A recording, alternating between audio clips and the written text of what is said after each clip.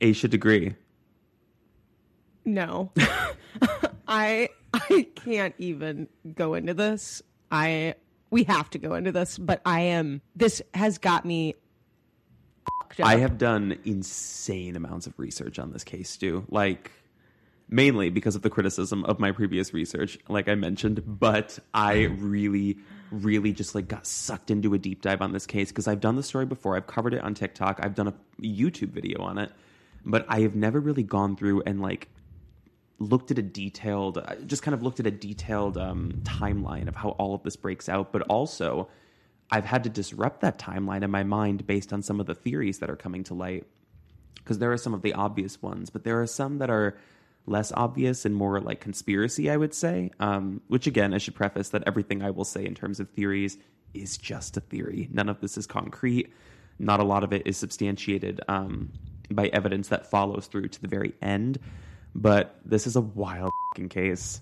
I don't know if it's because like I know that area well too. I was going to ask my first question. I was like, how well do you know Shelby, North Carolina? Yeah. I mean, I knew friends that like grew up in Shelby. It's like outside of Charlotte. So I knew a ton of people in college that had like they had grown up in Shelby or like I just hearing that it was there, I can immediately start to see. You picture it, you see it, yeah. Where she was, yeah. Yeah. Also, the timing of this too, happening in the year 2000, is really interesting to me because I had to reframe a lot of how I think about how cases are approached. Because I mean, that was 22 years ago at this point, and how cases are approached today versus how they were approached then, versus accessibility to like cell phones, the internet. Like reading through this, especially when someone sees her, and my immediate thought, I'm like, well, call 911. Nobody had cell phones. You would have to drive off an exit and find a place that was open at like 4 in the fucking morning and find a phone so you could call police. Like it's that, all of that is delayed. Yeah. It's odd because as I was learning more about this and reading about it, it sounds like a case from like the 40s or 50s. It does not sound like it was in the year 2000. That just gave me a great idea. We should cover the Sodder children on another episode. Do you know that story? No. Oh, we'll do on it. It's a Christmas story. It happened on Christmas Eve. So maybe as we get a bit closer to December, okay, I'll dig that one up. That one I want you to blind react to because I think you'll lose your shit. Okay. But that took place in the 40s or 50s too. That's what made me think of it. Also had to do with the child disappearing. Actually, like 4 or 5 of them disappearing in one night. Oh my gosh. Sinister. I can barely handle one. Yeah. Well, with that, I was going to say, I was like, should we just jump straight into it? Because also, hey, everybody, I always forget to do this. Hi, everyone. Welcome to Creep Time. With Silas, Dean, and Stu. Oh. Guys, we're a little bit, let's just address the elephant in the room. We're a little down on our energy right now. Because I know. I hope they can't tell that it's manufactured, like trying to muster this energy. But we did just learn, we should say, that we've learned that Aaron Carter just passed away, which we were talking about before we came on, and we were both kind of devastated by it. But did you grow up with Aaron Carter? Because he was probably the first CD and artist I was aware of when I was a kid. I was really young. Aaron's Party. That was like, that defined our childhood, at least for me. Aaron's Party, the Lizzie McGuire episode he was on, I remember being obsessed with him. I'm so sad. They had games about him too. We had I had like the Aaron and Nick Carter version of Twister, which like I forgot how they were like infused into that, but I think it had something to do with amazing. Like, I know it had something to do with like a CD that came, but just reading that today, literally seconds before we came on the pod, I was so sad and devastated by it. And I wanted to talk about this with you before, but we should just mention it. Like I have a big issue with celebrity culture and how we haven't gotten to a point where we can watch people hurting and watch people struggling and stay complacent for so long, or even worse. And I don't think this happens as much today, but like I think a lot about Lindsay Lohan when she was struggling with constant issues with alcoholism. She has alcoholism in her family from her father. Everybody knew that. DUIs, and everybody just kind of making her the butt of the joke for like 2 decades, basically. And nobody really, saying, this is someone who's struggling, or this is somebody who needs help or needs recovery or healing. And I just hate that that's a big part of being in the press, being in the media, is that nobody really seems to care until it's too late. And that's what this feels like with Erin. Absolutely. Especially for these child stars where, unfortunately, it becomes like comedy and fodder when they start going through tough times, because it's like, look how far they've fallen, and like it's hilarious that it really sucks. Like these poor Disney stars, I just hate how many of them end up falling prey to drugs and alcohol, and the media does absolutely nothing to help with that. Yeah, so. I think it honestly, it opens up a wider conversation about the safety around like child actors. And if we see such a insistent pattern with a lot of them falling victim to substance abuse or mental health issues later in their life, it makes me question whether or not that's actually safe to have children working that hard in media or working that hard in television and movies.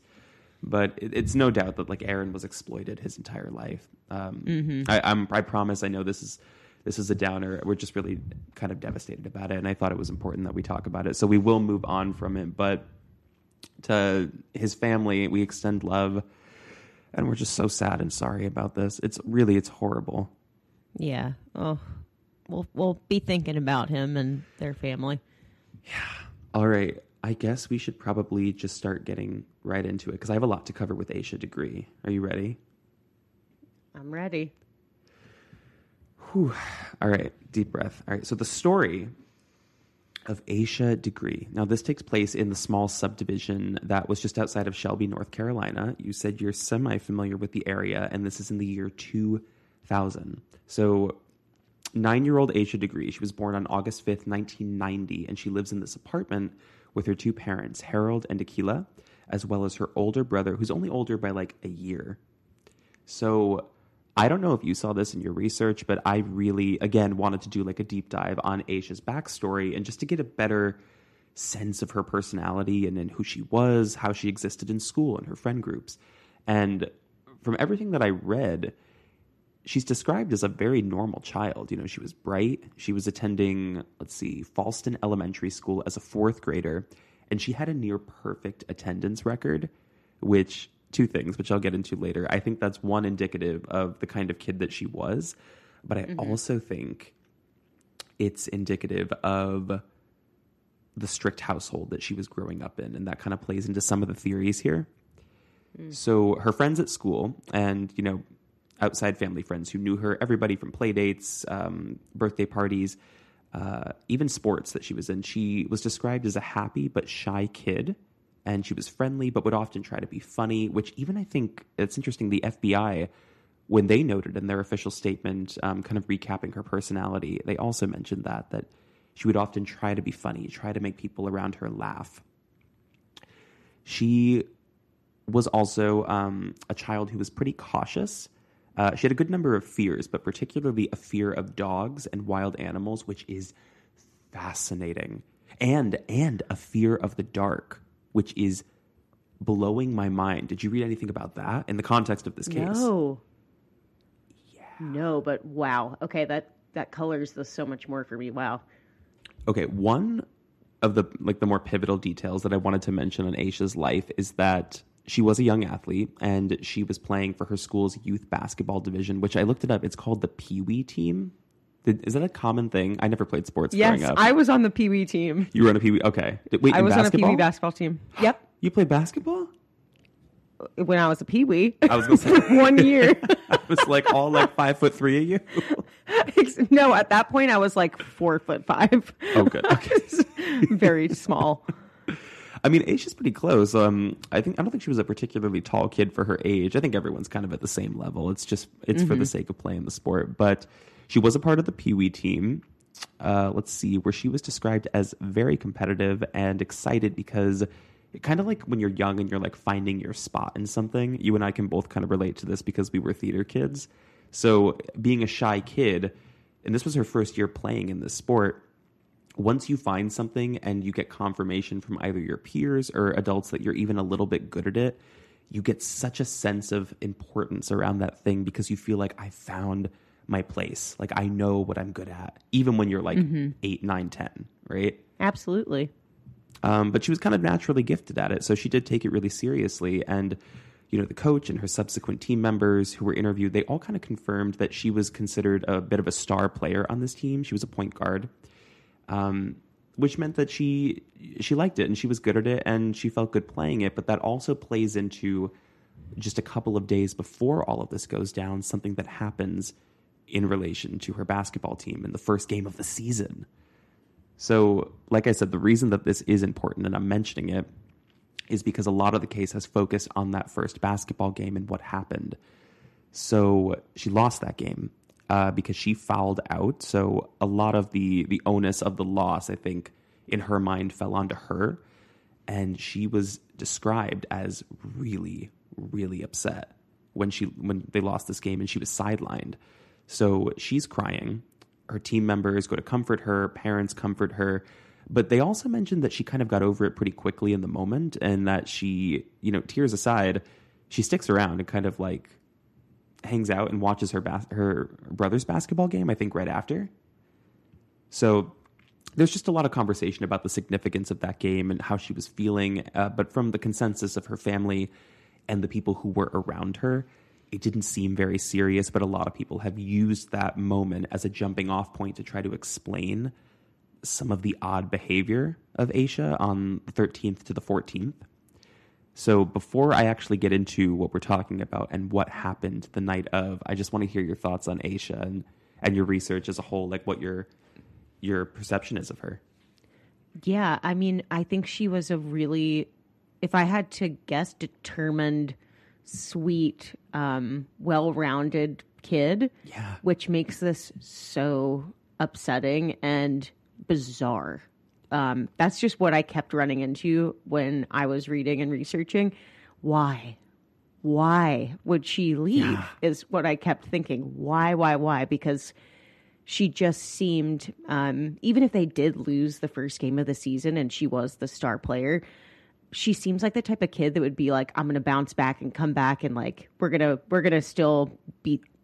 Oh yeah. If it was important, we'll beat this team again in the season. Yeah. Like, so it just didn't make much sense to me that the theories that most people come up with, and I guess it's because it's really the only like morsel of an explanation, exactly, is that she was upset. She was upset about this game, but I just find it so hard to believe she would, do what she did because of this game.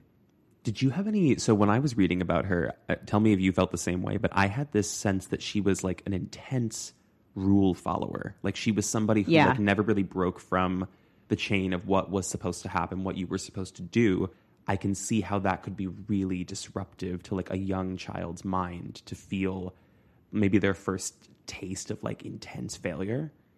Or maybe I'm reading too much into it. Maybe it's not as serious as we're thinking of it, and we're just doing the same thing where we're like clinging onto anything we can for this. Yeah, I mean, it really is. You would have to think in order for her to leave because of this game that she would have to be the way you're describing. So intense. I think so. But it just doesn't make sense to me from like an emotional perspective at 9 years old to be that intense about something. It just doesn't add up to me. I guess so. I mean, maybe there could be things that we don't know about the household, things that we don't really know about the dynamic, and but from everybody who's kind of weighed in on this, most people have kind of discredited that moment as being the inciting incident that would lead to the disappearance. But with that, maybe I should just dive straight into the night of. Yeah. I'm hesitant to get into it because it freaks me the fuck out when I read this. Same here. Like my stomach is turning as I know you're about to launch into it, because it just the strange and the bizarre of it all and the unknown of it all makes me sick to my stomach. It does. No, I feel physically ill when I read about this. It's just every step of the way and sort of the nonsensical. I have to stop talking about it and just read it, but like I can't get over it. Like it's driving me insane. And I know this Creepers, story. Gird your loins. Yeah, I hope Creepers. You if you don't know this story, strap in, because this one I would say I put this up at my top 5. I liken this to the same level of eerie as like a Brandon Swanson for me. Yeah. So let's talk about what actually happened. So on February 13th, Aisha and her brother attended church. This was a Sunday morning, and then they went to a relative's house right after, and they're kind of spending the majority of the day there. I think actually the night before, they had a sleepover at a cousin's. I'm not sure if the brother was involved in that, but I know Aisha definitely was. So they then head back home that night, where Aisha, I think, actually fell asleep on the couch. And I don't think, or I'm not sure if her parents were home at this time, because I also found it in the research that both her and her brother had house keys, and they were kind of trusted at this age to come back home, let themselves in. They had family that lived literally across the street, the grandmother. So I think it was generally thought of as safe for them to just come home and hang out. So it's described that she falls asleep on the couch at 6:30 p.m. And then just before 8 p.m. rolls around, both Aisha and her brother get woken up to, head to bed. And then by 8:30, they are both in bed. And I think this was by her mother, because I think the father was definitely working that night, and he would take the 2 to 11:30 p.m. shift. He worked like a late shift. But it was around this time, like 8:30, when they're like headed to bed. And the reason they're going to bed so early is because they're supposed to have a bath that night, but they couldn't because there was a car accident in the neighborhood that struck something like a power line, and it blew the power out for like the whole city, and it's starting to thunderstorm. Did you have that when you were a kid? You couldn't take a shower or a bath when it was thunderstorming? Yes. Yeah. Do you know what? So not to take us off the path, but I told John that the other day. I was like, "You've never heard that you're not supposed to take a shower when thunderstorms are happening?" And he was like, "No, I've never heard that in my life." He was like, "That's an old myth." And I was like, "No, it actually is absolutely true. Google it." Because lightning can strike, I guess, the metal it can become like the metal pipes that are used for your shower can become conductors of electricity and electrocute you. Oh, that makes complete sense. I never once questioned it as a kid. I was just always told, Me neither. when it's thunderstorming, you don't take a shower, you don't take a bath, Exactly. and you don't sit near windows because lightning can strike. Yeah. I thought that was a universal thing that everybody was told. Apparently not. Apparently not. You and I just had the same upbringing, I guess. Yeah, we are the same person. We have concluded. We are. We just, side note quickly, we texted each other before the pod this morning at the same time. As you texted me, I was literally typing in my phone to be like, "Hey, what time are we on?" I literally felt it in my bones. I was like, "Oh, I need to text back." And then I literally, you responded in 2 milliseconds. I was like, "Ah." Because I had my thumb on the actual keys. I was like, "Oh, how convenient." And that is spirit. Absolutely, that is spirit. But yes, we definitely had that experience. But that was the same thing that this household was living by, was that, it's thunderstorming, the power is out, you're definitely not having a bath tonight, so you're just going to go to bed at 8:30. So we are pretty certain, like I said, that Harold, the father, was working until about 11:30 p.m. and then arrives home shortly after that because he worked in Shelby. He was really close.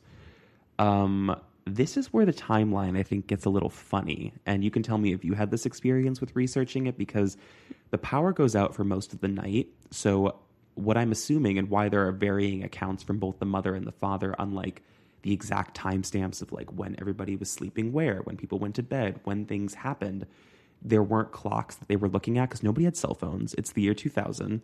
And unless you had a non-digital clock in your home, you probably wouldn't be clocking. You wouldn't be clocking. You probably wouldn't be looking at the time very often. Your timing might be a little loose when you're recounting these events. But eventually, the point is that Harold, the father, does get home. So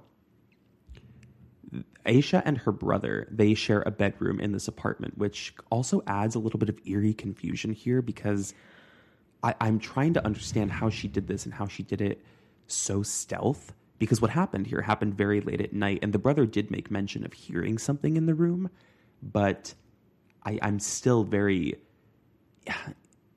impressed isn't the right word, perplexed as to how she pulled this off. But what happens is, at some point in that night, after the brother and her go to bed, the power is out, and then the power eventually comes back on, I think around 12:30, midnight, right after midnight. Aisha's father, he got home between 11:30 to 12, and he goes to check on them. They're both in bed. They're both asleep, seemingly.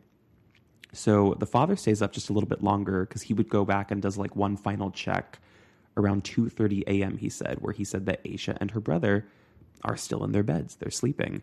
So he hits the lights off to the apartment, checks all the windows because it's storming, don't forget, and he goes to bed, with that being the last moment that he would ever see his daughter alive. So shortly after the dad goes to bed, I think this was around 12:30, or sorry, I think this was around 2:30, but I've also seen varying accounts where some people said that this happened at 12:30. Aisha's brother, he hears some squeaking kind of coming from her bed, kind of like he just wakes up briefly, but he's not really aware of his surroundings or like what's going on. He just kind of assumes that she's changing position or she's like rolling over in bed. He doesn't think much of it, but he did remember hearing that in the room, like creaks coming from the bed. So what we know after these countless hours of investigating this and trying to build out a timeline is that sometime between 2:35 to maybe 2:50, for an unknown reason, Aisha got out of her bed on her own and she packed a small backpack and possibly changed her clothes. And then she left her house through the door and just starts moving through the dark and the rain on foot up her street. Whoa. This is where I really start to... It really is upsetting to me. The fact that she got out and her brother didn't notice, and that this little girl decided to leave her house at 3 a.m. or what time did she leave? Or do they speculate? right around that. I mean, they're thinking it's between 2:35 to like 2:50, but I think 3 is the general window, because timing wise for how far she got, that would make sense. Yeah. Okay. So to imagine doing that at 9 years old at 3 a.m. and you're afraid of the dark. Yeah, I'm saying, but this girl specifically, who's afraid of the dark, afraid of wild animals, is, very living under a strict household, a rule follower. What is going on? Like, why? What in the world? Why? And there was no evidence in the home when they would later investigate this to suggest that there was anybody else in that room with her at any point. Like, there was no forced entry. So it just seemed very deliberate and obvious that she had done this on her own, because she packed a few things and then just walked out without hesitation, without anybody hearing. But maybe, I mean, that might have played into like the thunderstorm as well, kind of muffling the noise of like a door opening, the front door, and then shutting it. And I think what I read with this apartment building is that the doors, it's unclear if she took her key with her or not, because I think that would have given us additional intention to see whether or not she had plans to come back. But the door, when you close it behind you, it locks automatically. Like, you have to take a key if you have plans to get back in. So what we know then is that she makes her way down the street quite a ways. She's kind of going through her town, and she eventually gets to a ramp that leads to Highway 18, where she continues on foot up this ramp, and she's walking along the side of the highway by herself in the dark through the rain. And I like go back and I'm trying to find like public address records so I could try to match up. I'm like, okay, so like where was the address of her home, and like how far was the actual highway, like the ramp to the highway? Like, I'm trying to piece together like how far could you actually walk in these conditions, because keep in mind this is February. It's it's cold as hell. So that was a lot harder to come by. It was difficult to find the address, but I think what I've seen mentioned a couple of times in the FBI reports and interviews with the parents, it was close to about 1.5 miles that she's walking when she gets to this part of the highway. And what's really disturbing to me, Stu, and you might have seen these pictures, when you look at the highway, it's rural. Like, I'm talking, there are no highway lights.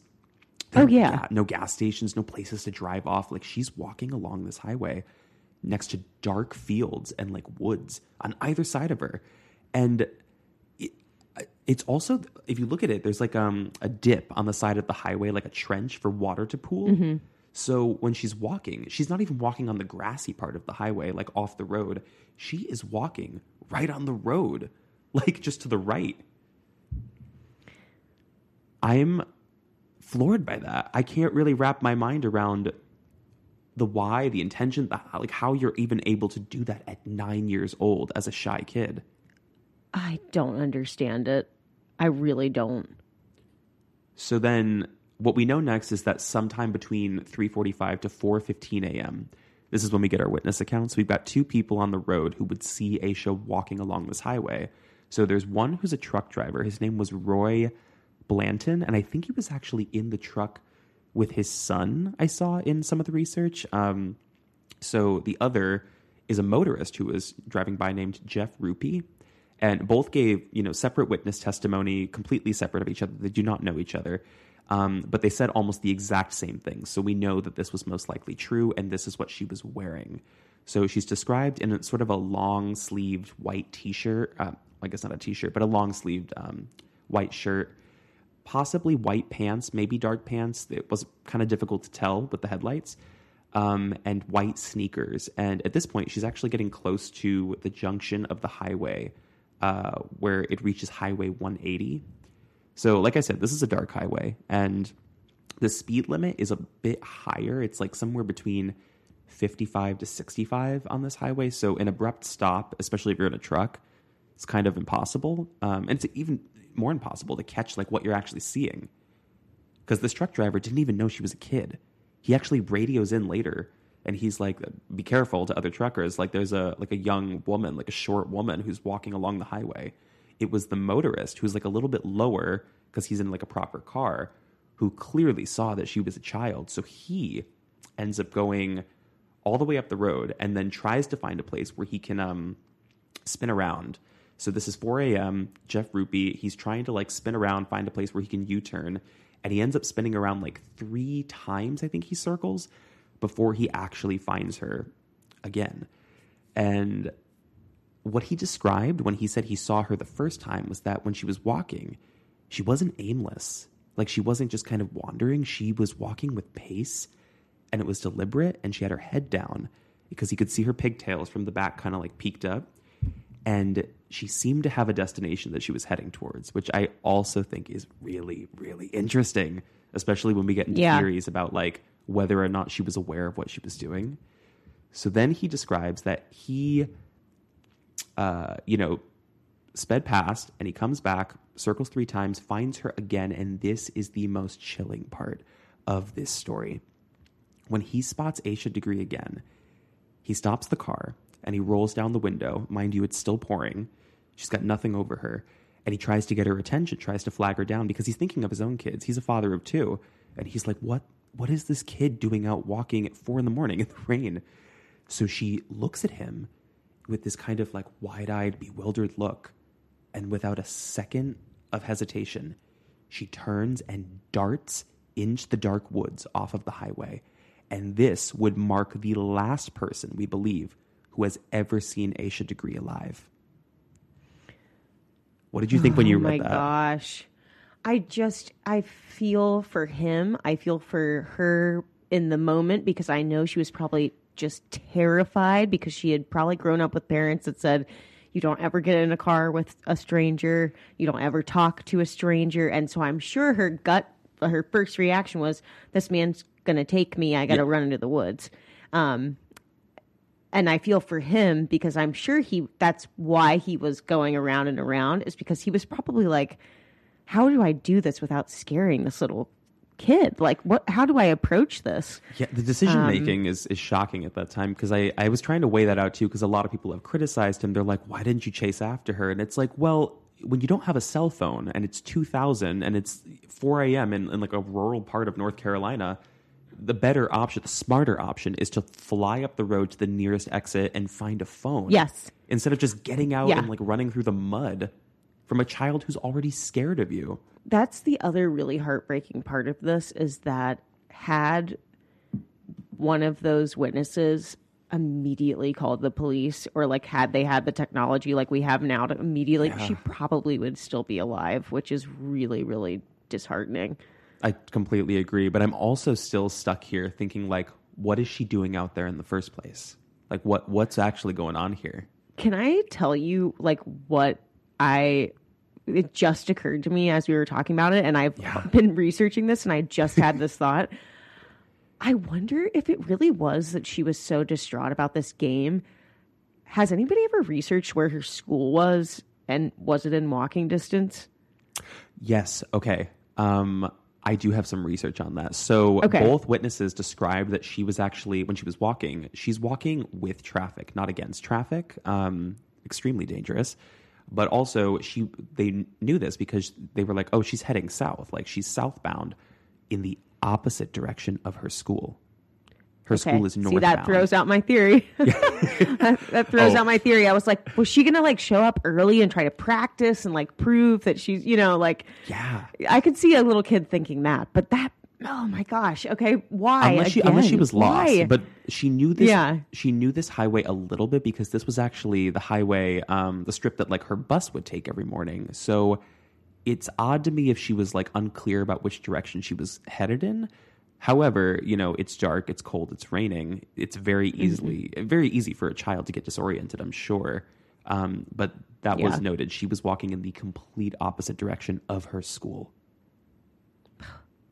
Freaky. Ooh, freaky. So, like I said, I mean, this guy, he panics. So he flies up the road and he's like, I have to call 911. So he finds a phone. He's able to call 911. And there is a bit of dwell time because of this, where between that last sighting, her running into the woods, and when police are actually contacted. But the window is still relatively close. I would say there's probably no more than like a half hour that passes before people are responding. So then, we are now in the morning of February 14th. It is Valentine's Day. At exactly 5:54 a.m., Akila, her mother, wakes up to get her kids ready for school because that power was out the night before and it was storming and they couldn't have a bath. The first thing that she does, she draws a bath for them. Like they're going to have a bath before school. And then she goes to wake them up. She opens the bedroom door and the first thing that she sees makes her heart sink because Asha is not in her bed. So she starts to panic. And like I said, the grandmother lives across the street. So her first thing, she's like, okay, she left the house for whatever reason. She definitely went to her grandmother's. So she wakes up the father. They immediately try to contact the grandmother. They leave the house and they go over there. Asha's not there, obviously. And that's when the situation really, really sinks in. And they immediately call the police, who, again, there are other police who are already responding to that 911 call that just came in because Asha ran off a highway. Asha is gone. And before I actually jump into the investigation, just to like close out the actual event and the last sighting of her, any final thoughts on just how freaky that is? Oh my gosh. It's unsettling. It's really unsettling. Every time I think about that very last moment, it feels like she's just a ghost. Like, and I can see, because that precious photograph of her that is on everything, I can see that little face and then it just going into the dark. And that is what spooks me so much, is that precious face and then just vanished. Like, I think on her own accord. That's the thing too, is like, I also imagine it like with this deliberate intention to leave home or go somewhere. We have no idea where she was trying to go. But then this look that he described, and I've like really gone in through like his statements. I've watched interviews and listened to, audio recordings. It wasn't even like she was scared necessarily. Obviously she was spooked and she eventually ran off. But it's like when he calls her name, she turns to him and she just has this blank expression, not like an expression of fear, but like she's just looking at him. And then the second that he like clearly is going to try to get out of the car and like talk to her, that's when she turns and she just runs into the... I could never imagine doing that as a kid. I couldn't do that today. Who can do that? No, me neither. I mean, it speaks to the type of little person she was, that she was going to be that determined to get herself up out of a house without being detected, start walking with a intention, and then having the guts to run into the woods to avoid this man. Like, well, it could also be counter to how she would normally do things as well. I mean, maybe there are theories that she wasn't making rational decisions for quite a few reasons. So, I mean, we'll get into that a little bit later, but I mean, so much of what I've heard so far just seems completely counter to what I've been told about Aisha's personality, that I have a hard time believing she would do all of these things. But I guess you never know. But I'll get into the actual investigation, and we're going to run through like the full timeline of how this day and the following days go. So this morning, we're here, February 14th. Aisha's now confirmed missing. Police are arriving by, I think, 6:40 a.m., and they immediately secure her bedroom as a scene for evidence because they actually bring in trace canines straight away because they're like, this is a missing child. The hunt is on. We need to find out where her foot traffic is if we're not seeing any signs of forced entry. So oddly enough, and this could have potentially been due to the storm, the canines can't really track her beyond the driveway. Isn't that weird? So weird. Her footsteps stop at the driveway, but she had gotten so far alone. I mean, according to these witnesses, like she wasn't seen with any adults or anything. She's walking by herself.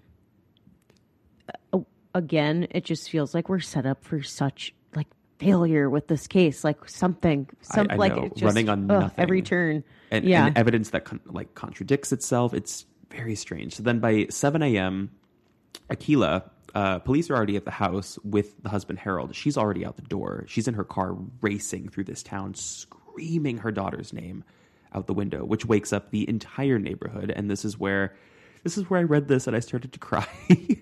The whole neighborhood gets alerted about what happened to Aisha. Everybody cancels their plans for the day. People call out of work. They stop school. Like, people jump in. Members of the church start to assemble a search party, and they scoured this town, like from morning till night, all day that first day. And ultimately, they don't produce anything but a mitten, which it turns out, once they showed it to the mother, it didn't even belong to Aisha. It was just a random mitten, but it also brought to attention that this is February 14th. This is winter. She didn't leave with any winter clothes. So, and I should also mention February 14th is her parents' anniversary too. I read that. Oh my God. There are some theories around that on like the very specific timing of the day of her disappearance, family stress, strange dynamics. There are lots of questions and discussions around that. But the mitten conversation, I think, particularly draws in, to question how she was able to stand the weather, being a storm and being cold. And I actually jumped in because I wanted to pull up some archival weather reports so I could see exactly. I'm like, what was the weather on this night, this morning, in Shelby in the year 2000 on February 14th. And between the hours of 2 to 5 a.m., according to this archive report, it was like 45 degrees outside. She would have been freezing. And to muscle through that weather for more than a mile on foot with no umbrella, no coat, like what the is going on? How did this happen? I don't understand. So what do we have in the investigation? It's still going on throughout the day. Day one, they checked through every inch of the room. They realized there's a few things that are missing, and some stuff that she had most likely taken with her. For one, we knew that she packed a backpack, and within that backpack, there were a limited number of items because almost everything in that room, with the exception, I think, of some clothing items, one in particular being a New Kids on the Block t-shirt, it was still there. So we know she took her sneakers. I think they confirmed she took a pair of blue jeans. She had a black Tweety Bird purse that she won in her class from her teacher that she also took. It may or may not have had a little bit of money in it that she saved. And she also had a pen and paper, which I think is curious. And she had a book, a Dr. Seuss book that she had actually checked out from her school library. Now, let's talk about packing the book because I'm very interested in that because to me, I've read this from like 3 different sources. And like I said, it's described that Aisha was a rule follower. And not to say that something couldn't have happened that would have like shifted, her mind or her thinking.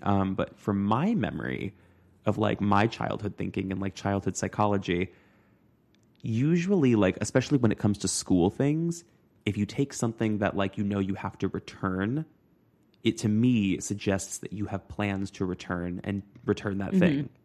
So her taking the book, the checked out library book suggests to me that she had plans to come back. And she also, because she packed a limited number of things, I'm thinking like spending a night out, sleepover packing, like not really like running away packing. Well, I've thought about this in two ways. I keep thinking about when did she pack it? Oh, so you're Like- not even sure if she packed it that night. Yeah, I'm wondering if she packed it prior or like because also think about if she packed it that night when she decided to get up in the middle of the night and leave. She didn't turn on any lights. So she was probably putting stuff in that bag just From feeling trying not to it. wake her brother up from feeling it. She probably didn't even know that book was still in the bag. If I were a little kid, I'm sure she just threw whatever she had thought as she's laying in bed, like what she's going to pack, I guess, and grabbed the notebook or grabbed the T-shirt, threw it in, and ran. Or did she pack it before she went to bed or something? Like that blows my mind. I don't know. I think you're probably right with the first part of what you're thinking, because if she packed before she went to bed, and maybe, I mean, she could have, but wouldn't she? I feel like she would pack more sensically. It seems more logical that like the strangeness of what she did end up packing is most likely the result of her packing in the middle of the night in the dark. Yeah. But I didn't even think about the possibility that the book could have just been in the bag, and maybe I've read that all wrong, because in my mind I'm like, oh, that's clear evidence that she had plans to return, but maybe not. Maybe it was just there. Well, maybe, I don't know if her mom, I'm sure, doesn't even remember this, but, you know, most kids that are in a strict household like this, they'll pack their backpack the night before they go to school. Yeah. So I wonder if they had packed the bag and then in the middle of the night when she decided to leave, part of her bag was already packed. I don't know. It's possible. So you're kind of siding with the idea already. You think that this was her deliberately running away. I just don't know what else it could have been. Like, I wait cannot for wait some for of you these to theories. launch. I cannot wait because I am just shook already by the thought that she ran away on her own accord. So, Okay, I'm gonna I'll keep close going. my mouth now. I'll press on. I'll keep going. So, what evidence do we have that actually gets turned up in the investigation? So, despite the massive search efforts of that day in the area, like right off the highway, we actually don't have any clues that show up until the following day, the 15th. So, police have already determined that at this point, it's more than likely that Asha left of her own doing. There's no evidence, like I said, of forced entry. The apartments seem to be fine. They're just trying to figure out the why. So there's now 60 to 100 volunteers who jump in, and they're trying to search the area, figure out where she went. And all of them are focusing their search efforts on this like 2 to 3 mile radius that's like just outside of where she ran into the woods. And then there's a break. There is a hair bow of hers that is discovered nearby in a shed. So all of the neighbors in this subdivision, they were kind of asked privately, not like a search warrant, but they were said like, please, like, can you search your properties on your own? Because children, when they run away, it's very common that they'll get scared and they might just like go to somebody's backyard and like hide somewhere in like a shed or something just to kind of like take cover, especially if it's pouring. So that's when the Turner family, they have a shed or like an old like chicken coop that's abandoned. Like they don't do anything with it. They just store stuff in there. They go in there and they end up finding a few things. They find a wallet-sized photo of a young girl who was not Asha, and police have never determined who this girl was, which is so freaky to me. And then they determine that this is connected to Asha's case because they find Asha's hair bow, her pencil, which her mother confirmed because it had Atlanta written on it, which she bought when they were at a family reunion in Atlanta like a year prior. They also find a pen and they find candy wrappers.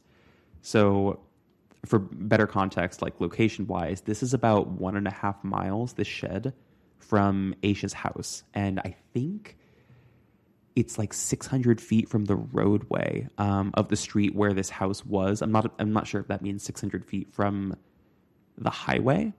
But for further context of how difficult it would have been for her to get there to this shed, and she was definitely there. I mean, I would assume she was there if that's her stuff. Mm-hmm. She would have had to cross from the roadway the length of 2 football fields, and she would have to get past a 3-foot deep gully to get to this shed and hide out. So I think this is where the mystery of that wallet-sized photo kind of comes into the conversation, and people start questioning Aisha's, like, why she would have that in her possession if that was her who was in that shed alone. And then within the following 2 days, the ground and aerial searches, those efforts are called off because there's no new evidence that comes to light. And I think this is when that trucker who had originally radioed in, he's like, there's a small woman who's walking. He catches the story of Asha Degree and he calls police and he's like, I saw this girl. I had no idea it was this girl. So he's brought in for a polygraph test, as well as Jeff. I think he was also given a polygraph. Both of them passed. And they were ruled as, not involved in any suspicious way whatsoever.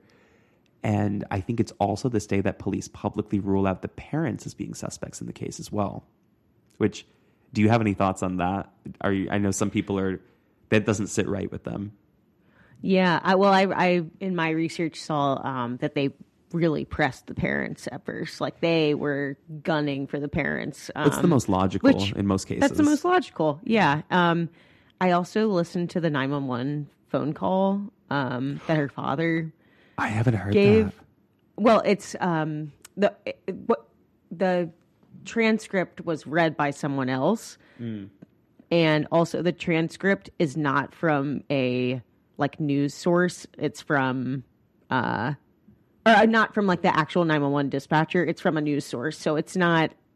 We're not entirely sure if it's exactly what it is, but it's believed to be the correct script. It's got a few degrees of separation. He's sort of yeah, but he's kind of confused in it. He keeps saying the wrong apartment number, but he's of course just disoriented. I would think because of what's going on. But it's crazy what goes out the window when you call 911 in an actual emergency. I've had that experience where I can't think straight sometimes when I call 911, and my mind's racing so hard to get the right information to them. And I consider myself someone who's well equipped to call 911 because I surround myself with nothing but horror and murder. But I get tripped up. I'm sure for a parent it must be incredibly devastating and confusing as well. But I mean, it's interesting you mentioned that because there are a few theories that I could get into that talk about Harold and whether or not he has additional knowledge that could have confused the case. So over the next few days in this case, I think to a week actually, the case falls pretty flat in terms of evidence, but the independent searches kind of continued with volunteers, family and friends, of course, and they're still questioning people. I think they actually let's see. They even set up a roadblock police along this highway so they could stop every driver for an entire day and night so they could individually ask them there was a girl who was walking along this highway on this night, this morning. Did you see her? Have you seen this photo? Any evidence of her? And it's also called out in the media that at this time in Aisha's 4th grade class, I don't know if you've heard this, they were reading a book called The Whipping Boy, which a part of the plot of that book involves 2 boys who run away from home together and then they return. So a lot of people have said that could have been the catalyst to her thinking and wanting to run away. Because I immediately connected this to an experience that I had when I was a kid. And I swear to God, it had something to do with Spy Kids, I think. And I don't know why, but my brother and I planned. We had Spy Kids toys, watches and stuff like that. We planned to wake up in the middle of the night, get dressed, put on our Spy Kids watches, and go out and be spies in our town in the middle of the night. And we got out the front door.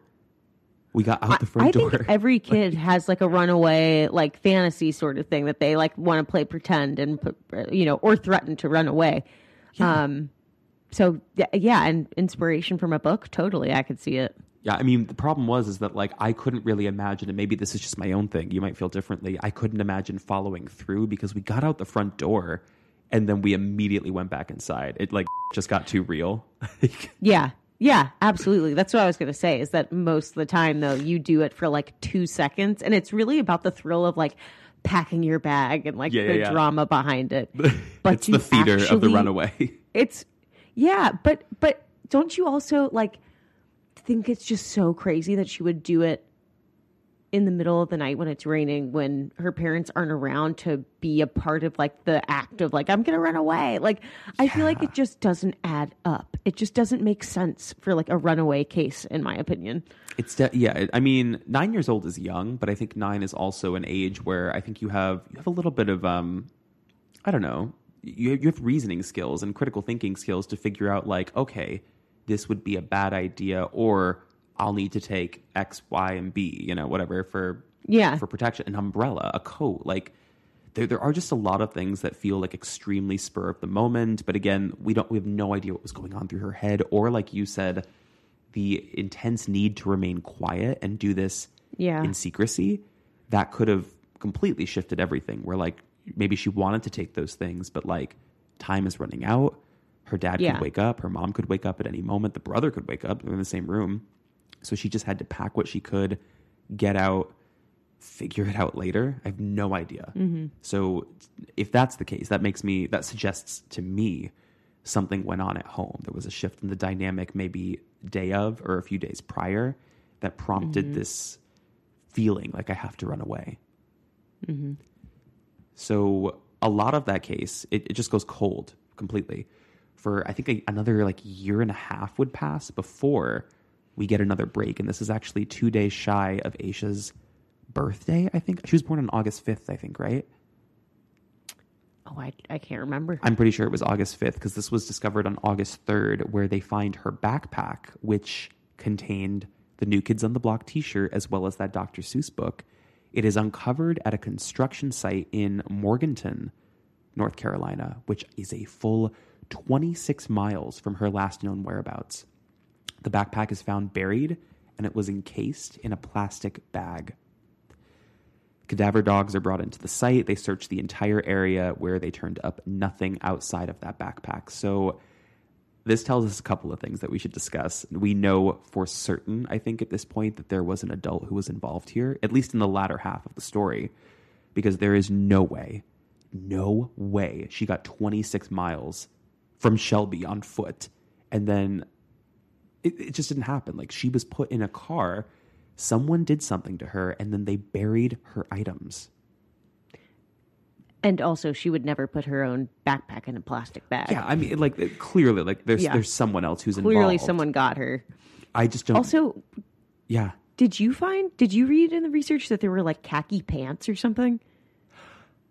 Oh, I don't think I brushed up on that this morning, but I kind of vaguely know what you're talking about. At the same construction site? No. I vaguely, but they like ruled out whatever, which still bugs the crap out of me if they actually ruled it out because they were too far away or like they couldn't make a connection to the backpack. But they did, I think, find a pair of like men's khaki pants like around that area, but maybe they thought it was a construction worker. I don't know. But that's really interesting. Maybe like he was burying the pants along with the backpack, because I'm assuming he buried the backpack to get rid of evidence. Maybe those pants were the pants he was wearing if he did something to her, and there was evidence on them. That's what I would think. So interesting. Burying evidence seems like a really bad idea. Yeah. I always thought people burned evidence, but I guess maybe burn not everyone's a smooth criminal. Or like take the evidence with you and get rid of it somehow, like to make it go away. Yeah, but I mean, 26 miles is a great distance. Yeah. Well, I should also mention that as well. We have no idea if Asha actually made it those 26 miles. We just know that her stuff ended up there, so clearly there was somebody involved in either scenario, but we don't know if she was picked up and then brought 26 miles away from Shelby. Her stuff just ended up buried there. Also, don't you find it so interesting that whoever this was that buried it, they were intelligent enough to think, let me do this at a construction site, because guess what goes on at a construction site?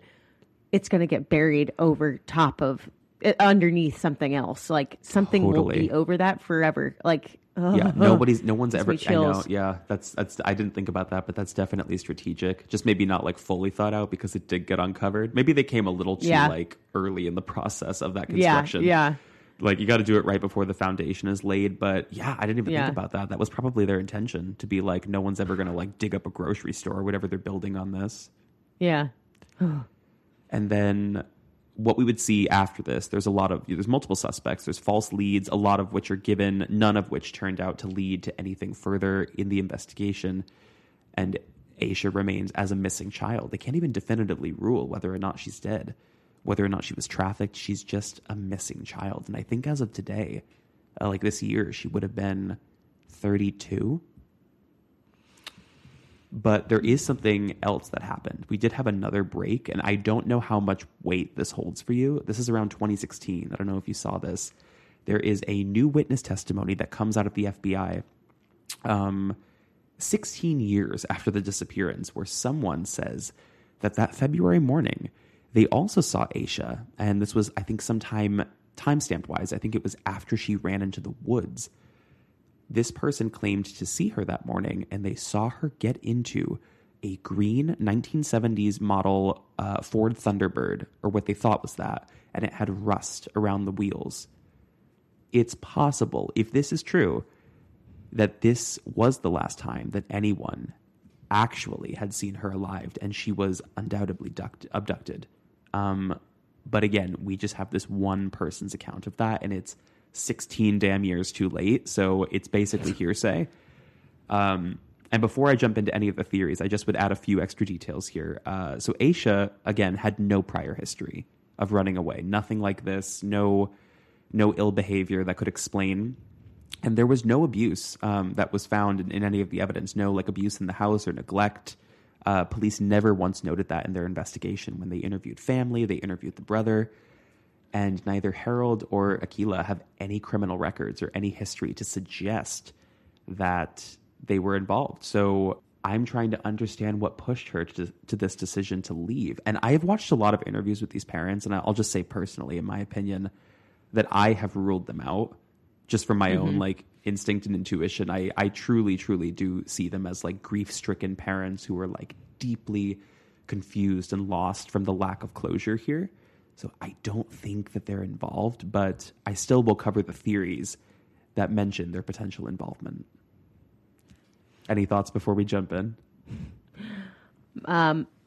My thought is that witness testimony coming 16 years too late. It's a damn shame because that type of car that's a classic car. That's a rare car. Had that person come forward, they could have really done some digging and found people that owned a 1970s Ford Thunderbird in Shelby, North Carolina. That's a pretty easy, that would have been an easier find than I'm sure people know. If you're not familiar with that type of car, I mean, that's a green Ford Thunderbird. Even down like to the description of the rust around the wheels, I'm like, come on, that's pretty specific. Because most people who would own that car would keep it in a very, I'm assuming, a decent condition. Yeah. Not this person. And that car's probably gone now. It's probably in a junk. Yeah. But it makes you wonder about who that was driving that type of vehicle and at that hour. And anyways. Well, let's jump into that, actually. We should talk about that potential vehicle and whether or not that was somebody who she planned to meet or if that was an opportunistic moment. So the first theory that I have, I think we both kind of like talked about this. Asha Degree planned to leave on her own, like all the evidence suggests, and she planned to meet someone. So let's talk about this because there's no evidence of forced entry. We know that. It's assumed that Asha left on her own with a location or a person in mind to meet because it seemed deliberate where she was going. The question is who, the question is why. And the first assumption that I came to the first time that I read this case, I was like, oh, early 2000s, like she was coerced online by a predator. There was somebody who like planned this and was like, we're going to meet like behind, I don't know, this location or like off of this highway on this night. And you have to like bring this and that.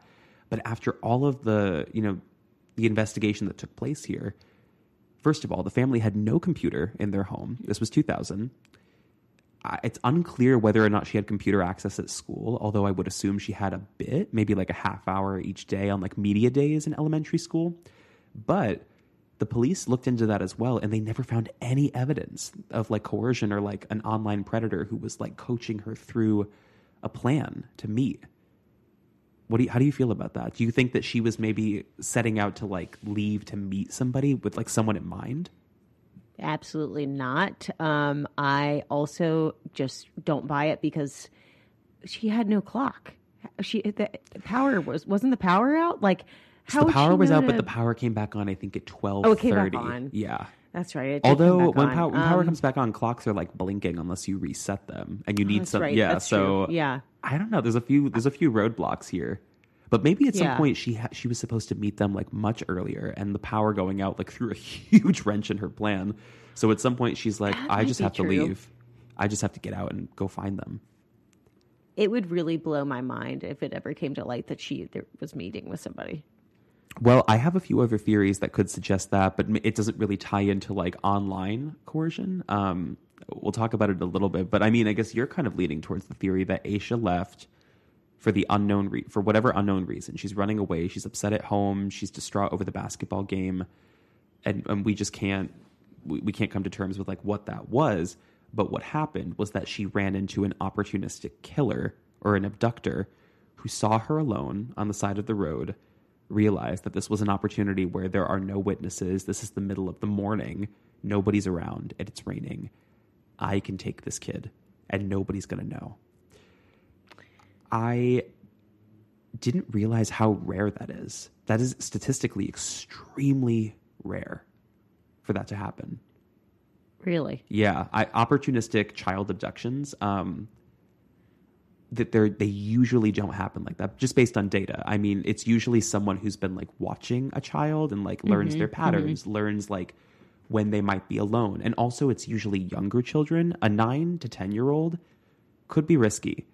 They're not as easy to sway because they're actually getting closer to being a teenager and having a little bit of like critical reasoning there, that they could very well be a problem for you.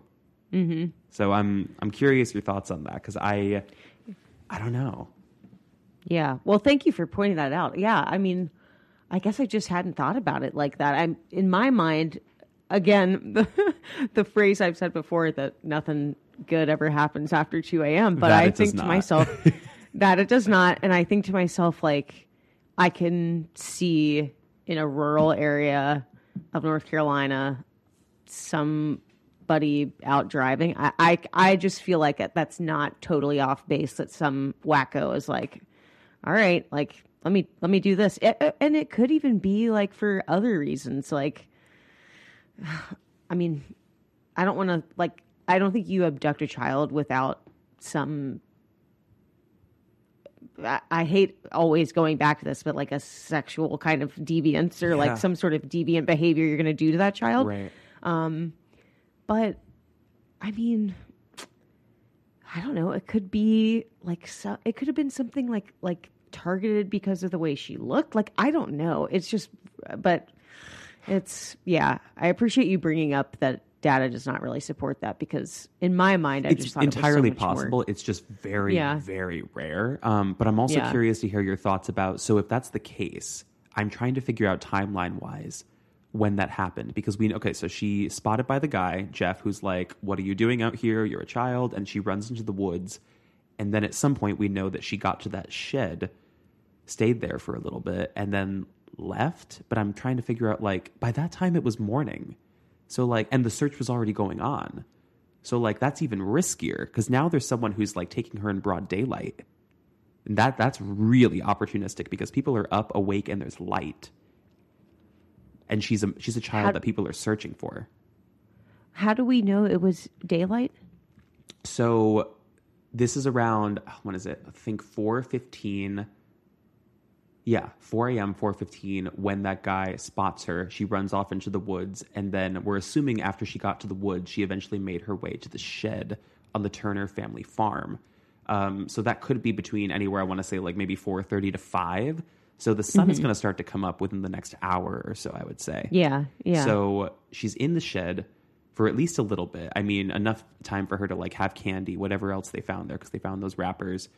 I'm just trying to piece together what happens after that, because at that point, by 5 a.m., he'd already called police, that guy. And then I think by 5:45, the mother's already up. So I think around 6 is like when she starts contacting police. So that like 2-hour window, I guess, where like sun is coming up, Aisha's probably soaking wet. She's in this shed that's like pretty far from like a main road. So then that's the other thing too. It's like she has to like then leave the shed, go 2 football fields past that gully, and then get to like a road where there's traffic, or at least like somebody who's going to stop and like see her. And I wish there was more information from this witness about like the green car that they said she got into, because I never saw anything released about like, okay, what time was it? Like, was there daylight? Like, was there anybody else seen? Like, there's no, what road was it on? What was it near? Like, there's nothing else that ever came from it. So it must have just been somebody who was like, 15 years ago, I saw this somewhere in this town, Shelby. Like, they gave no information. Yeah. But I don't know. Doesn't that kind of tracks though, right? Like the idea that it does. Within that 2-hour window would have been her time to get abducted, I think. Yeah. Risky. It is risky. Not impossible. Again, none of this is impossible. I've read enough of this to know like anything can happen, but piecing all of this together, I'm like, wow, what a perfectly disastrous plan. We're like, we are left without any evidence, and someone just took the right opportunities at the right time to do something horrible. Yeah. So there is another theory here that we're not really talking about, just based on like why Aisha left in the first place, which is that Aisha didn't know what she was doing. So have you given any weight to like the sleepwalking theory? I knew you were going to talk about, like as you were describing it in this moment, sleepwalking, but I haven't even read anything about this theory or considered it. So I'm fascinated to hear this. Well, so at first I threw that out like from the get-go, because I'm like, that's crazy. I was like, who could sleepwalk like that? But I've had experiences with people, adults, who have like sleptwalk. They sleepwalk and they move pretty far. Like they can walk out of their house and do crazy things. So if we're leaning into this idea that Aisha left on her own, this brings into the question, whether or not it was planned or she knew what she was doing. So I have researched this, and there are a lot of child psychologists who have weighed in on this case specifically, and they have mentioned the possibility of an intensified episode of sleepwalking if a child is under immense stress, which could tie in to how she felt about the basketball game and this overwhelming sense of like really your first like public failure, if that's the way she's seeing it in her mind. So that in conjunction with like the stress at home, if she's under, I don't know, a strict household and her parents are both having an odd dynamic because anniversary is coming up and tensions are running high, that could have induced a sleepwalking episode. So a lot of people have said this explains so much of the odd decision making, because how do we rationalize the shy girl who's suddenly not afraid of animals or the dark, just getting up at 3 a.m. and kind of haphazardly packs a bag, leaves during a thunderstorm with no cover, and then ultimately ends up in the woods off a highway? How do we rationalize any of that unless we're like, she was out of her mind as a child? Yeah. I mean, it's not, my youngest brother used to sleepwalk. And he would go, he would go pretty far. I mean, I remember one time, and he was about the same age, actually. He was in his kind of preteen phase when it was really routine for him, where he would sleepwalk like every week. And he would like go so far as to get out of his own bed and walk all the way down our stairs and just wander. Oh, and then I would have to come. That's wild. I can't imagine that. Yeah. And I would have to like, I remember so vividly one time I had been working on a like high school project really, really late at night. I was like in an AP class, as you do. And it was like 3 or 4 a.m. And I came around the corner and he was just standing there at the base of our staircase. And I was would like, throw up. I couldn't handle that. I literally was like, John, and his eyes were completely glazed. Stop. And I was like, John. And he said, oh, I'll never forget this. He just said, surprise. Projectile vomiting, throwing up, pissing myself. And I literally was like, because, also with sleepwalking, and he would literally be so mortified that I'm talking about this, but he used to get really like physical because they like you kind of are out of control of your body. So you're not really supposed to go up and like shake somebody or like you're supposed to kind of like gently wake them up by like saying like, John, John, like saying their name over and over till they kind of come to. Yeah. I remember like gently kind of turned him and started walking him up the stairs, and he was like stiff as a board. Like, it's a real thing. So I'm fascinated to hear. I don't actually think that this is totally implausible. Mm-hmm. I mean, it's definitely something to consider. I think it helps build on the mystery of the first part of the story. It also just leaves into question the same thing that we had with the other theory, whether or not she was conscious of what she was doing or not. Like, what happens later? Was she abducted? She clearly was. But on the topic of sleepwalking, we should cover this on another case, but I did this for True Crime by State on TikTok. There is a man in Arizona who was convicted of murder, but I think his trial, like, went really off the rails because, like, he is known as the sleepwalking murderer. So there's only ever been, like, I think 15 cases of this documented in history of, like, sleepwalking homicide. But I think he was a Russian man. But according to, like, family, his children, like, there was no evidence that he had, like, ill intentions towards his wife or anything. But sometime in the middle of the night in Arizona, I forget when this took place, like 2006 or something, he, like, brutally murdered his wife of, like, 30 Crazy. years. And, like, when police found him, he was still clearly in, like, a fit of sleepwalking and was confused and was like, what's going on? Who are you? Like, and his wife's in the pool. Like, it is...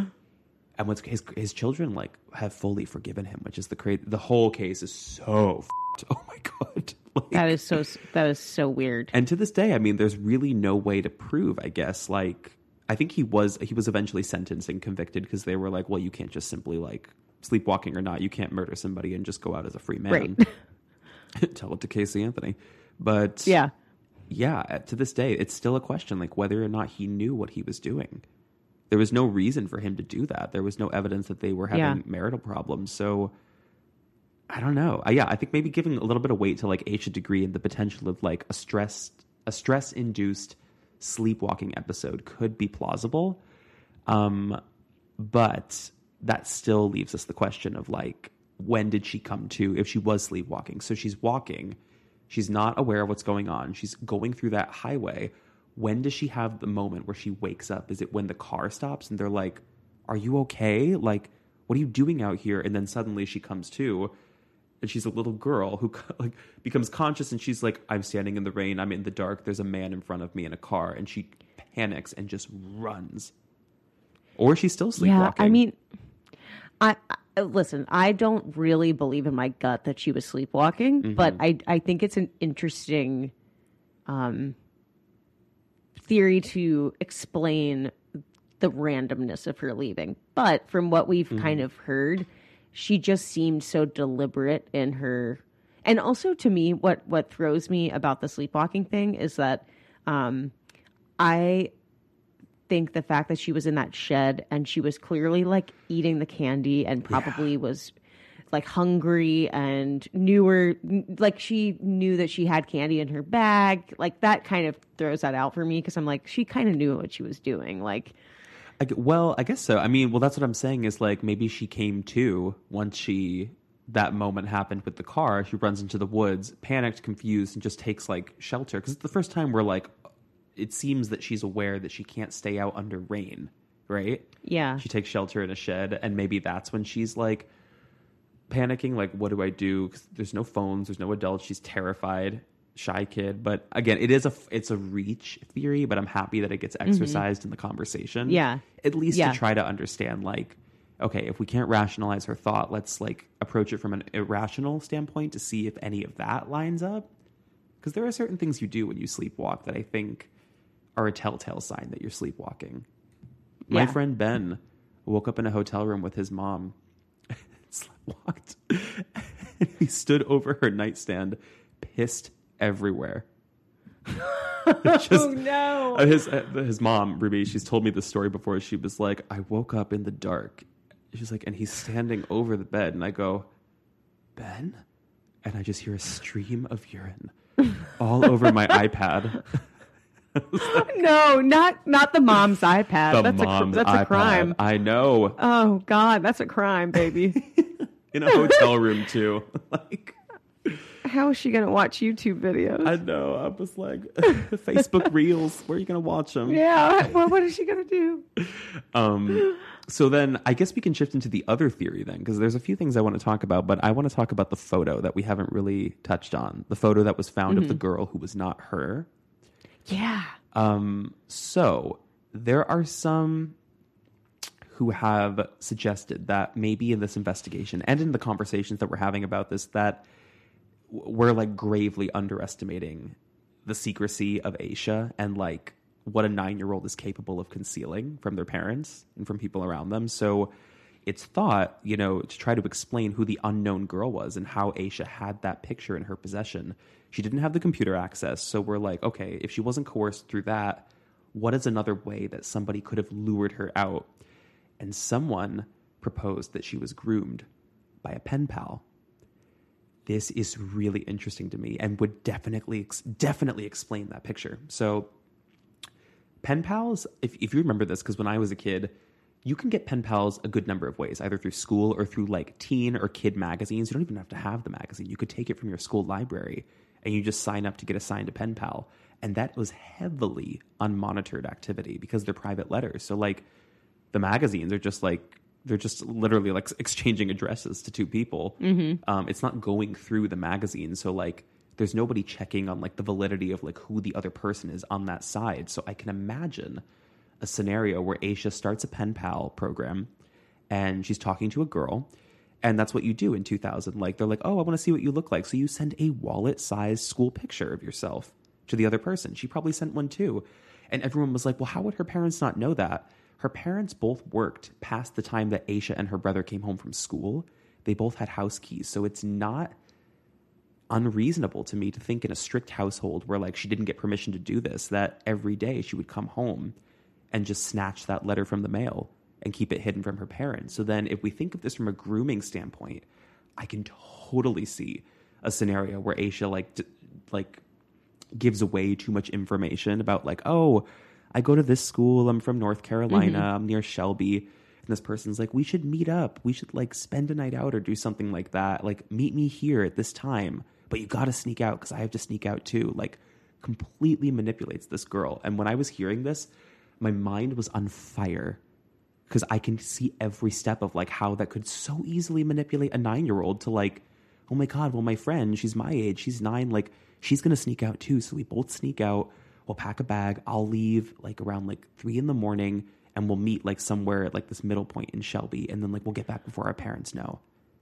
That's less opportunistic. That's full-blown chills too, because it's Valentine's Day that they're meeting. I'm sick.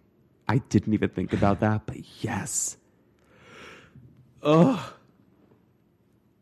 Ew. I have chills. That's disgusting. If this theory were true, I don't think it's unusual I don't think it's a coincidence that it's literally Valentine's Day. No. The timing of this is super, super specific, I think. I was thinking to the parents' anniversary, but yeah, I wasn't even thinking about like, yeah, it's a universal holiday for everybody, but yeah. It does certainly explain why Asha would have that picture in her possession. And like the family has no idea who that is, and nobody knew who that was. It was a random school picture of some girl.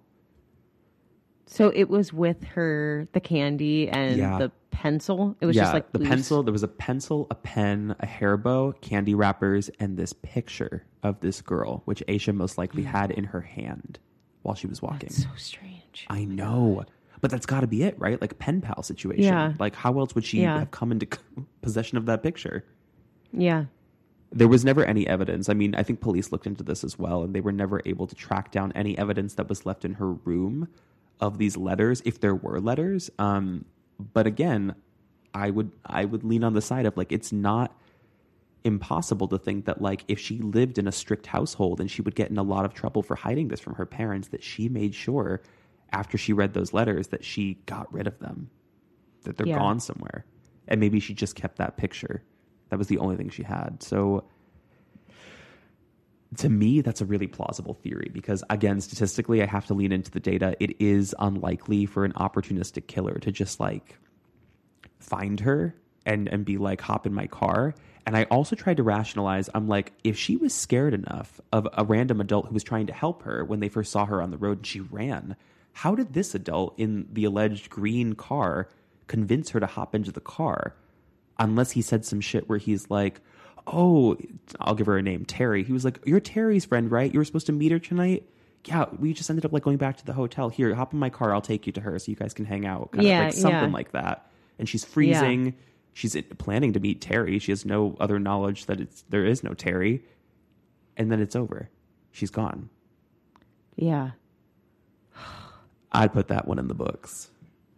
Yeah. I mean, I don't rule this theory out at all. I think that photograph, her having the possession of the little photograph, is so bizarre. There has to be. I don't think that's something that you can just like. Yeah, it has to be. It's either from the person who was grooming her or who was with her at the time of her abduction, or it's definitely this scenario where it's a faux pen pal catfish situation. Yeah.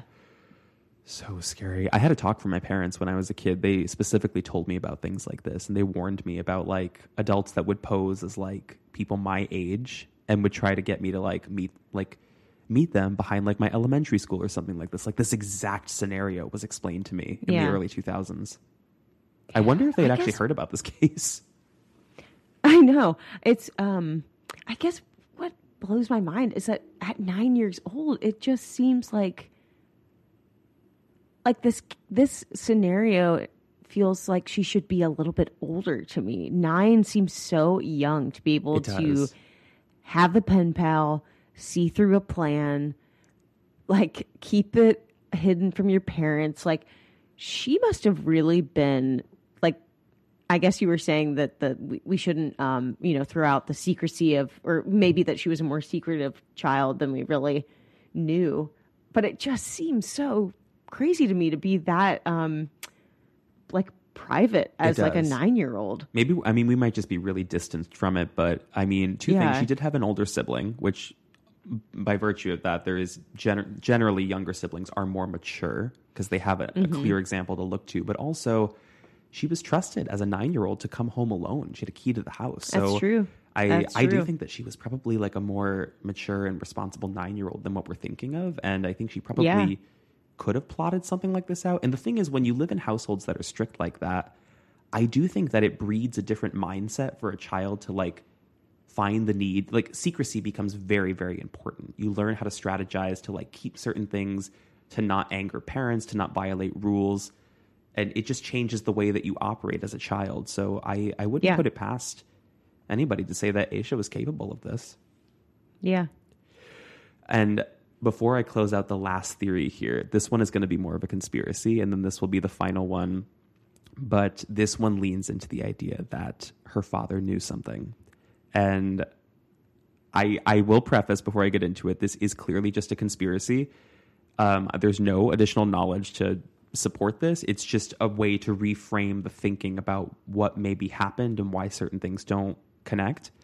So it is suspected, like I said, that the Degree family was a very strict household and that Harold was a tough love kind of father. So we have a couple of timing things here that are a little relevant and kind of off. So we mentioned how the parents, when they gave their statements, their timing on a lot of this stuff was very off, and most of it was chalked up to like, well, they weren't looking at clocks, they had no power. But some people are digging into that, and they think that there's more to it, and maybe the parents shouldn't have been ruled out right off the bat. So the following day we know was their anniversary. And we knew that Harold was going to be working late the night before on his shift. So tensions, I guess, it's thought that they were already running high, and like the family and the parents they just weren't meeting eye to eye, and they were having a lot of stress. So he's going to have to stop after work because he's going to have to pick up anniversary stuff late at night because there was no time to do it. He was working for most of the day. So he's going to have to go to like a Walmart or something. So he's already feeling stressed. It's 11:30 or midnight. So he comes home. This is the thought out timeline. He comes home and Asha is either up past her bedtime or she's doing something, she's misbehaving, and she gets threatened or reprimanded some way by Harold, where he just projects or he takes out his anger on her, where he realizes that she's awake. So then at 2:30 a.m., he comes back into the room after she had been reprimanded. And because she was distraught after being reprimanded by your parent, and we've all done something like this where a parent yells at you and you're like, I'm running away. I'm running away tonight. I'll show them. He catches her in the act of packing her bag, which explains why the bag is like packed with 3 items, basically. In a very kind of abusive and misguided tough love approach, he kind of takes this thing where he's like, out of the room now. He's like, oh, you want to run away? I'll show you what running away looks like, kind of thing. She gets to the end of the driveway, and that's why her scent stops at the driveway. And then he's like, no, come in my car. And then this is where the theory kind of goes a little bit off for me, but I can see some version of this where this happens. And he takes her and finds that shed, because again, it's raining out. So he definitely wants to give her like a tough love spook where he's like, yeah, let's see how it is outside of the house. Here's an abandoned shed. Go stay in there for 30 minutes. I'll drive around the block. We'll see how well you do.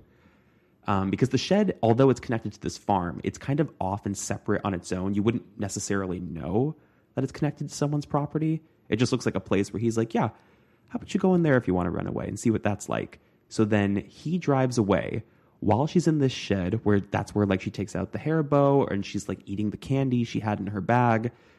Still don't know where the picture comes into play. Something spooks her because, again, she's a terrified child of the dark. So she starts running from the shed because she thinks there's something in there. And 600 feet away from that would end up at like the only main road, which is that highway.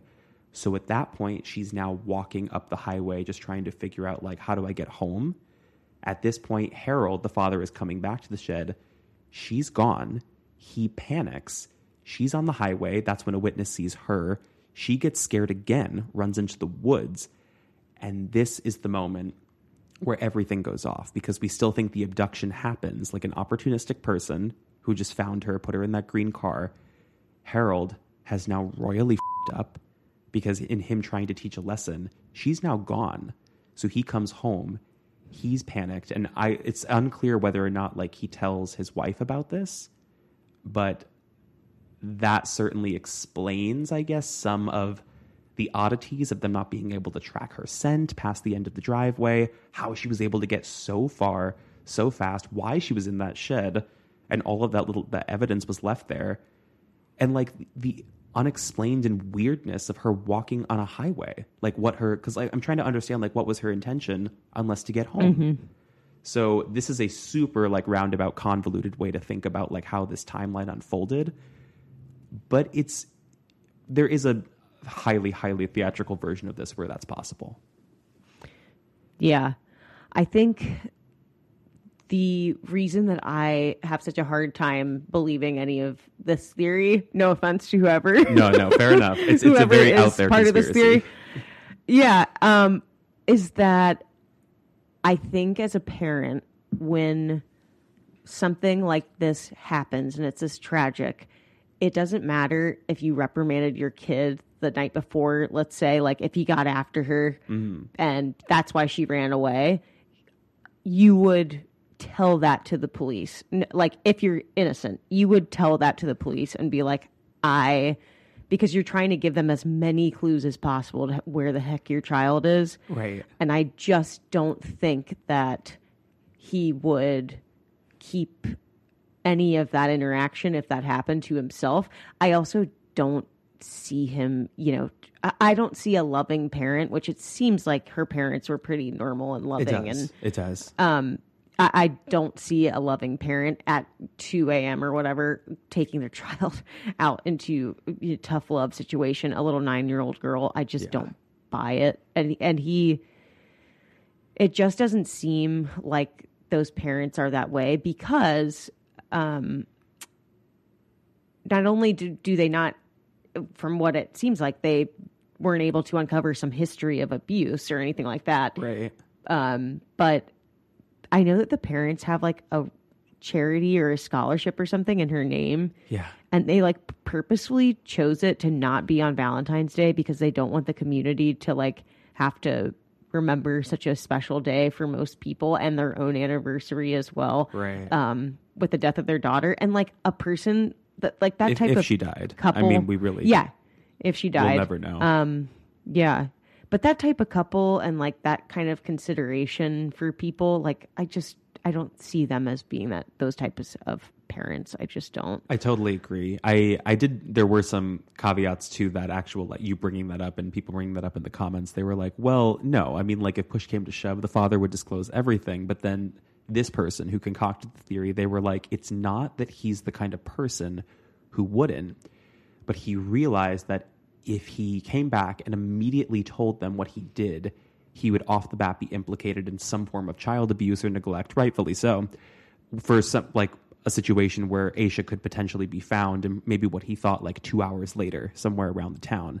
So he conceals it. And then as time goes on, when she's not found, he's now kept up the secret for too long. So he just lives with it and tries to like make right by his guilt as to what he did and like created an opportunity where Asha got abducted. But it is very far-fetched, and it is used to kind of reconstruct a timeline and a motive that doesn't really seem to make sense as to why she left in the first place. I just think it glosses over a few things that aren't explained, like the picture, but also the dynamic and everything that we know about that family. It doesn't really make sense to me that would line up. I also just think that, like, secrets make you sick, and if he were to keep that secret that long, that his wife would and his family would be able to pick up on that, and the police. Like, I just don't think you can keep something that awful to yourself and not have it become obvious. Yeah.